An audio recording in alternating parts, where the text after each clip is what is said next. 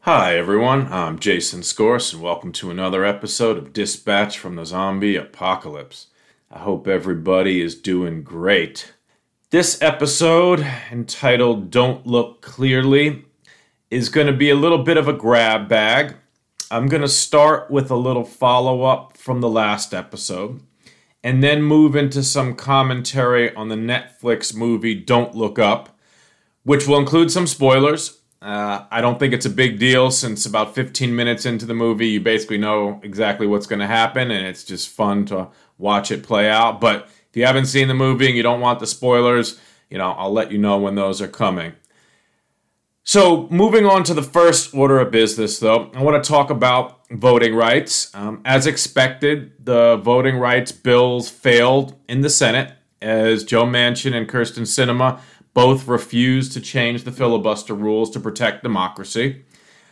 And this has led a lot of commentators, many of whom I respect, to lambast the Democrats for a failed strategy. Some have directly blamed Biden, while others have said the Dems should have pushed voting rights first thing in 2021. I want to just say unequivocally that all of this commentary that is sharply critical of the Democrats' strategy on voting rights is manifestly and deeply wrong. And it's depressing to see so many smart people unable to look clearly at the facts.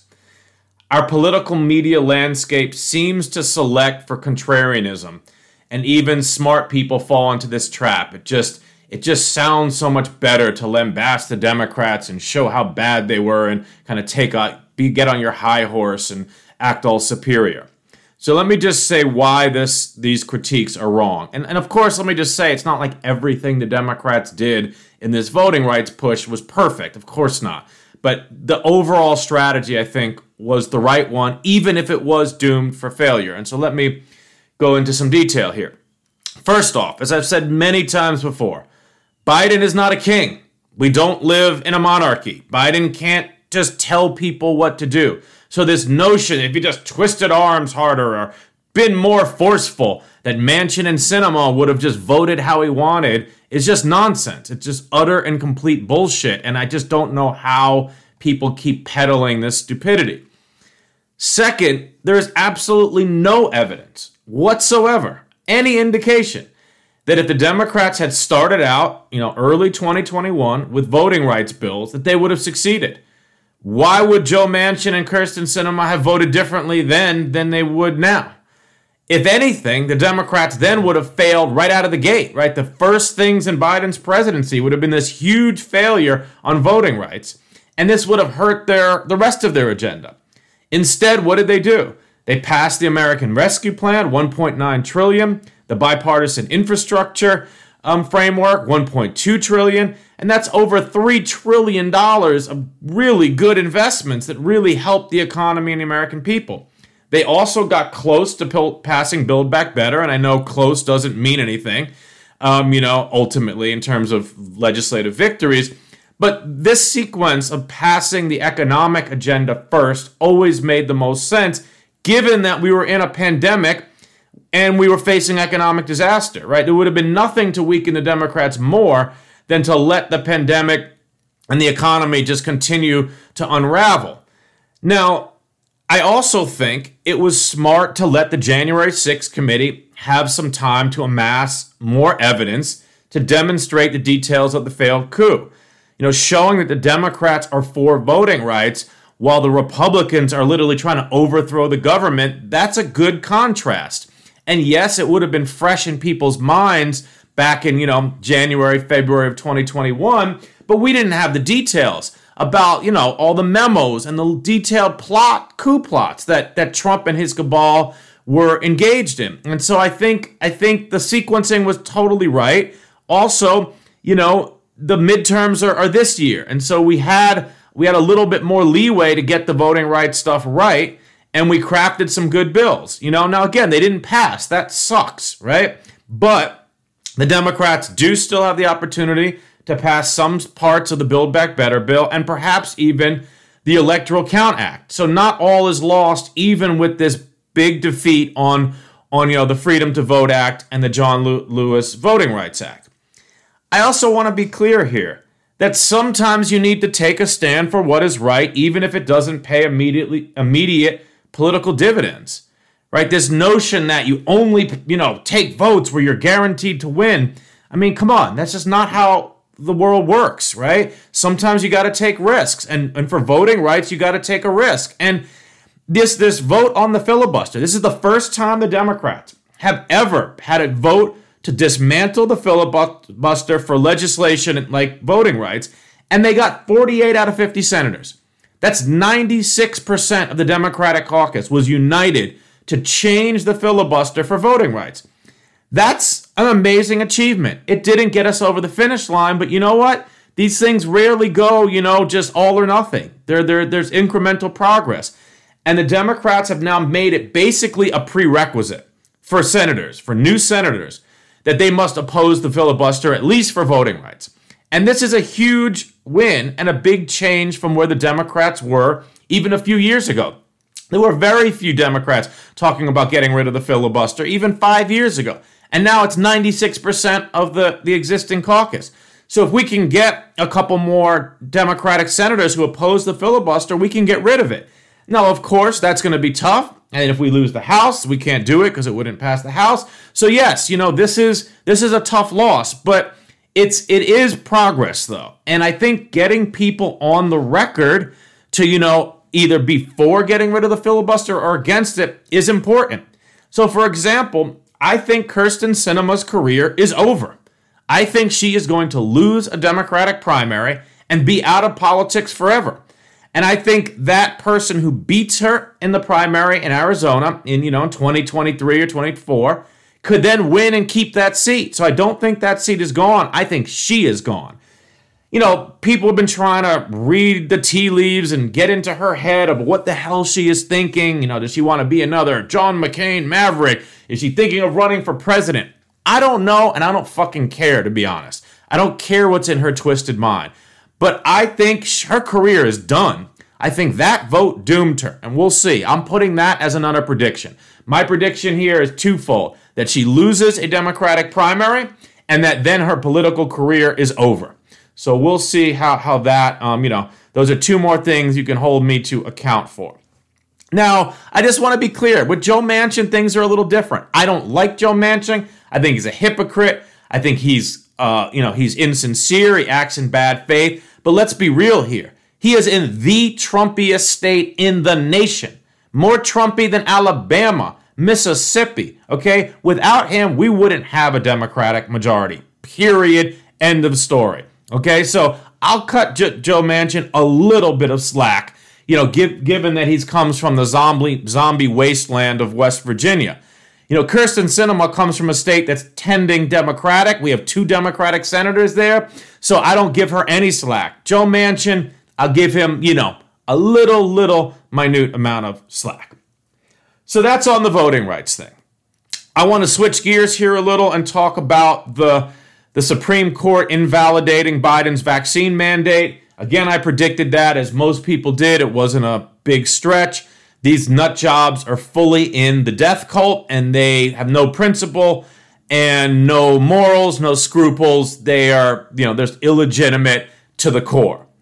Fortunately, however, on the Supreme Court beat there, Stephen Breyer announced his retirement. And while that will do nothing to shift the balance of power on the court, in the short term, it's still going to be 6 nut jobs and 3, strong progressive on the court.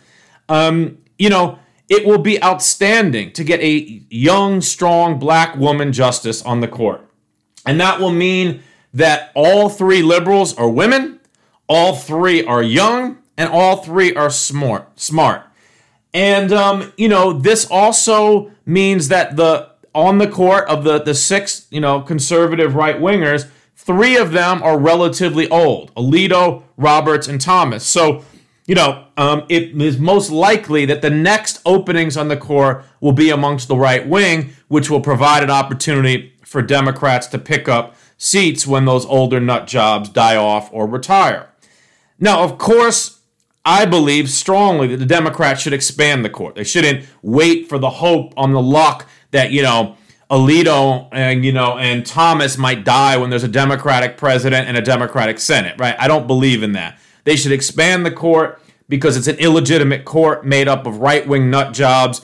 Some of them, especially on the Supreme Court, we got Scalia's seat was stolen from Obama. And then I think the bad luck of, the liberal icon RBG dying under the illegitimate, sociopathic, treasonous cult leader. We need those 2 seats back, period. They just do not deserve those seats. Those are illegitimate to be in the hands of the right wing. And just more broadly, the court is just an embarrassment. I mean, it's just such an illegitimate embarrassment with these 6 political hacks, quoting Fox News talking points, during, the most serious cases facing the nation. But I am happy that Breyer did the right thing. People were wondering if he was. He did the right thing.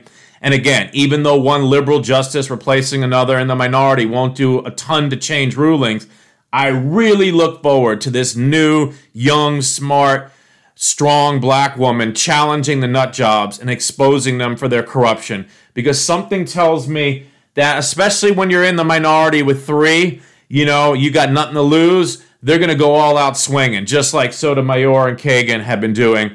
And Breyer has not. Breyer has been trying to make these conciliatory notes and everything. Enough of that old bipartisan bullshit. This is ideological warfare. We need warriors. And I'm pretty sure whoever Biden nominates is going to be in that mold. I could be wrong, but that's my expectation. And I look forward to seeing that.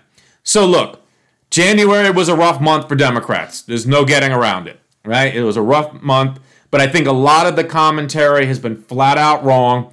And I think the first black woman Supreme Court justice in our nation's history is a really great, bright spot to look forward to.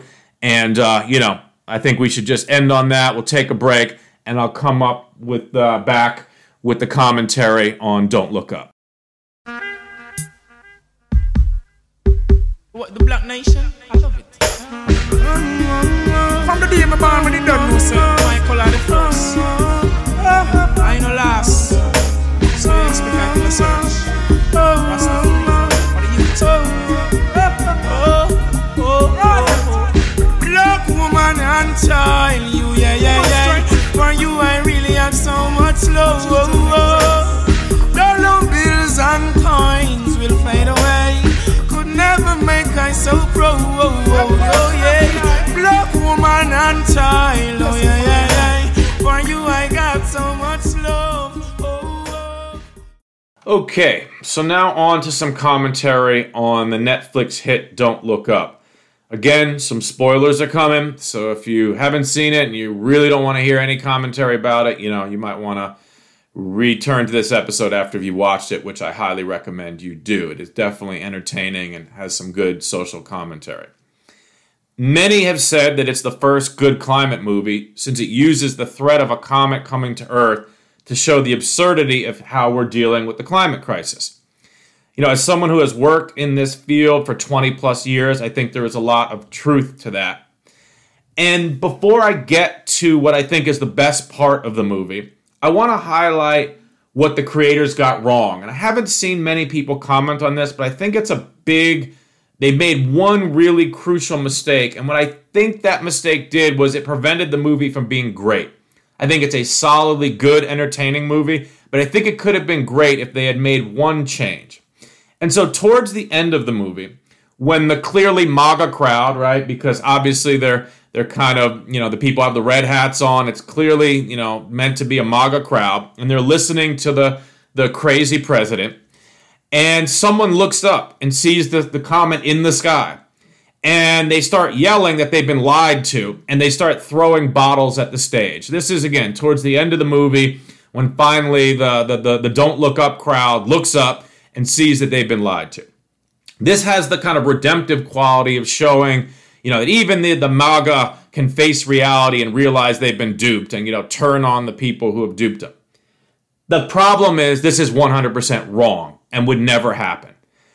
What would have been much better is if when the guy looked up and saw the comet, he had yelled something about, look at the Jewish space lasers are projecting a comet in the sky. They're lying to us, right? And of course, that's a reference to the zombie fascist Marjorie Taylor Greene, who actually said something about Jewish space lasers last year. You can go look that up. I'm not making that up. This would have been the perfect way to kind of put the kind of nail in the coffin on the MAGA zombies, right? Showing that no matter what they see, that the guy's literally watching the comet barreling towards Earth, no matter what the evidence, the zombies will never face the truth because they never will. The reality is that in this zombie apocalypse, there is just nothing. There is no amount of evidence to get that hardcore right-wing base into reality. And either the creator of the movies were too cowardly to go there, or they just don't fully understand the political moment we're in. And that's why I think they were on the precipice, the edge of greatness, and they just couldn't make that final leap, right? If they had gone there and taken the movie to the next level by showing people searching, showing the MAGA crowd searching frantically for the space lasers, projecting the image of the comet in the sky, and crazy, Fox News, OAN commentators, going on about, the space lasers are making you believe there's a comet, but there's no comet, that would have made the movie a true classic. Instead, they took the easier route and had the MAGA crowd turn on the president and her advisors, but it was untruthful. Although clearly, the movie was a direct social commentary. I mean, these were the MAGA crowd. There's no doubt about that. They wanted a small redemptive angle. And I understand the inclination for that, but as artists, you should stick to the truth, not what feels good, even if it's tough. And the overwhelming evidence is that the hardcore MAGA crowd, not every single one, but the hardcore Republican base, 2/3, tens of millions of people, are beyond reason. And how do I know this? Right? Why am I just not a liberal, commentator just throwing out accusations? How do I know this as a fact? Because we have two real-world examples where the MAGA crowd has been presented with overwhelming evidence and still they refuse to believe the truth.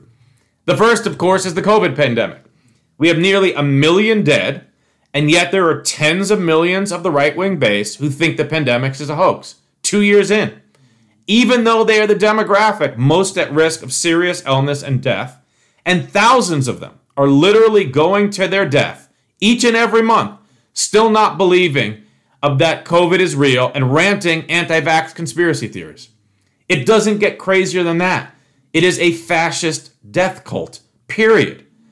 But perhaps even more telling are how the MAGA crowd has responded to the events of January 6th. We have documented video evidence, hours and hours and hours of video evidence of thousands of MAGA nut jobs storming the Capitol, beating police, Confederate flags, Nazi flags, desecrating our most sacred institutions. And most of the MAGA don't believe what they saw with their very own eyes. It was Antifa. It was a false flag operation. No, they were patriots and they're being held as political prisoners. This is proof that there is literally nothing, I mean nothing, to bring a large portion of the MAGA crowd into reality. They are lost in a cult and may never come back. And I'm not happy to say that. I would love it if evidence could persuade these people. I would love it if when the January 6th committee starts its public hearings, if the millions of the MAGA go, oh wow, maybe I shouldn't back a traitorous cult. And I should, not be part of this. But they're not going to, right? And we have the evidence already that they are not going to. And just imagine again how these very same people would have acted if those who had been Biden, those who had stormed the Capitol had been Biden supporters, or if they had been black and brown people. I would bet my life that the right wing would still be calling for their execution to this day, right? You would have all the right-wing nut jobs and all the networks calling for the execution of the people who stormed the Capitol if they had been Democrats or black and brown people. There is just simply no doubt in my mind about that. But instead, we get everything from their patriots to it was actually a false flag operation, right? It's just all lunacy and bullshit. Now, so despite the fact that Don't Look Up missed this crucial point and veered off course and didn't go for greatness, it was still good. And it's one of the last scenes in the movie that I think is the most poignant. And many other commentators have pointed this out, but I want to speak on this briefly. DiCaprio's character, after having cheated on his wife, he returns home to have dinner with her and his kids as the comet is, barreling to Earth, about to destroy everyone. And as they sit around the table, with cheer and good food, he comments, "We really had it all."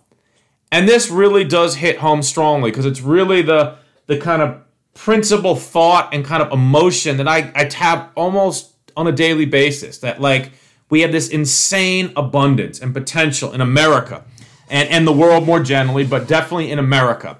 We're the wealthiest empire in history. And yet we've squandered so much of that on war and death and destruction. And it's so abundantly clear that we could have such a better country and world if we just used our resources more wisely. Just that simple thing. We just had our priorities right, because we really do have it all, right? America, we have thousands of miles of coastline facing the biggest markets in the world, Asia and Europe. We have, friendly neighbors on both terrestrial borders with Mexico and Canada. We have abundant natural resources. We have huge amounts of space. We have all different ecosystems and climates. We have incredibly intelligent people who want to, work here and create businesses and new ideas. And yet, what do we do with it? We do the war on terrorism. We burn all the oil.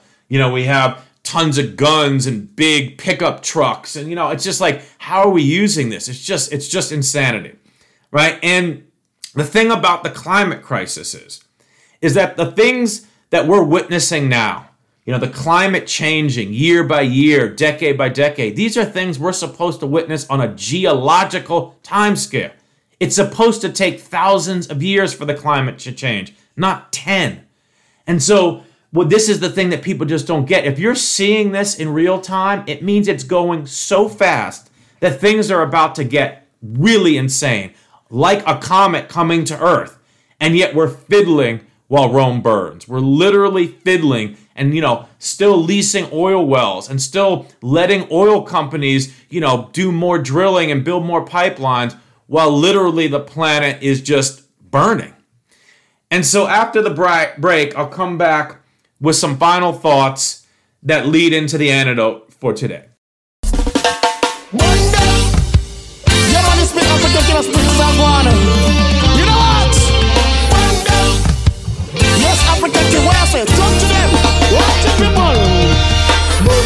Babylon down. Burn Babylon down. We have a burn Babylon down. Burn we burn Babylon down. Burn Babylon down. Okay, and so for the antidote today, I want to start with a little anecdote.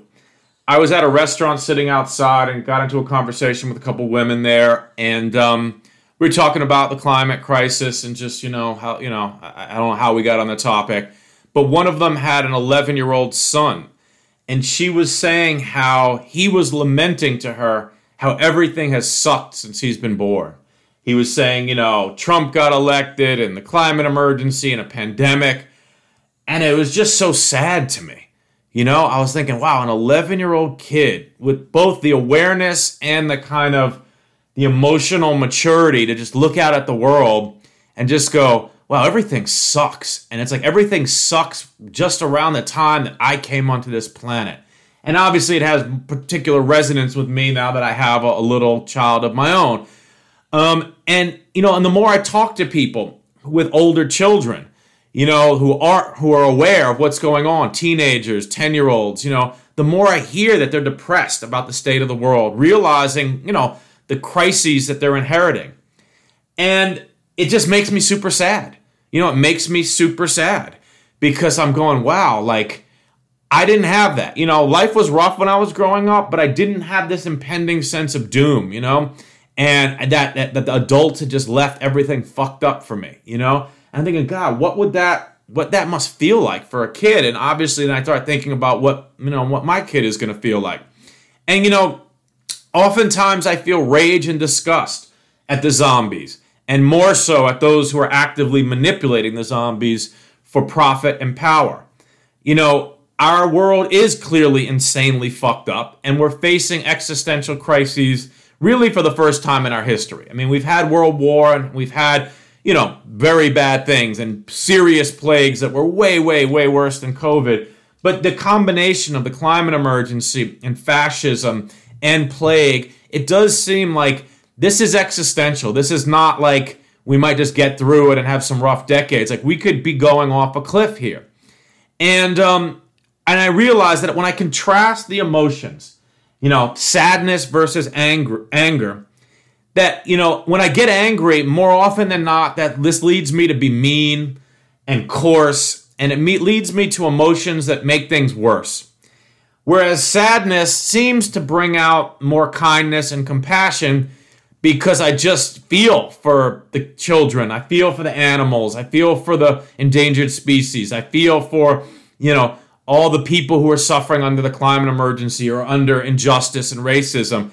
And again, sadness is not a great emotion, and anger is not a great emotion, but I prefer sadness, because it at least brings out the good emotions, that might help heal these wounds. And so I know this isn't the most uplifting message to leave you all with, but I just want to recommend that if you're having a range of emotions in this zombie apocalypse moment, that the more they're towards sadness and kind of remorse, if you can handle that, I think that will lead you to better places than rage and anger and disgust. And we all need to just think about how we can steer ourselves into better places. Because again, ignorance is not bliss, right? We can't just pretend that this stuff isn't going on and have no emotional reaction and close ourselves off. I don't think that's healthy. And so what I'm realizing is that if I'm going to hold on to an emotion in this mindset, in this moment in history, that I think sadness is a more productive one than anger. And I just kind of wanted to leave you with that thought, because I do think we're going to have pretty strong emotions in this era, and I don't think it's going away. I think it's going to be increasing, because I think the crises are going to increase, and we just need to make peace with whatever emotions and whatever kind of state of mind we're going to be in to be the most productive and the most happy for ourselves and be the best support for others around us. And so for me, I'm thinking if I can find a healthy way to incorporate sadness into my life, I think that might lead me into a productive place and try to minimize the anger and the rage.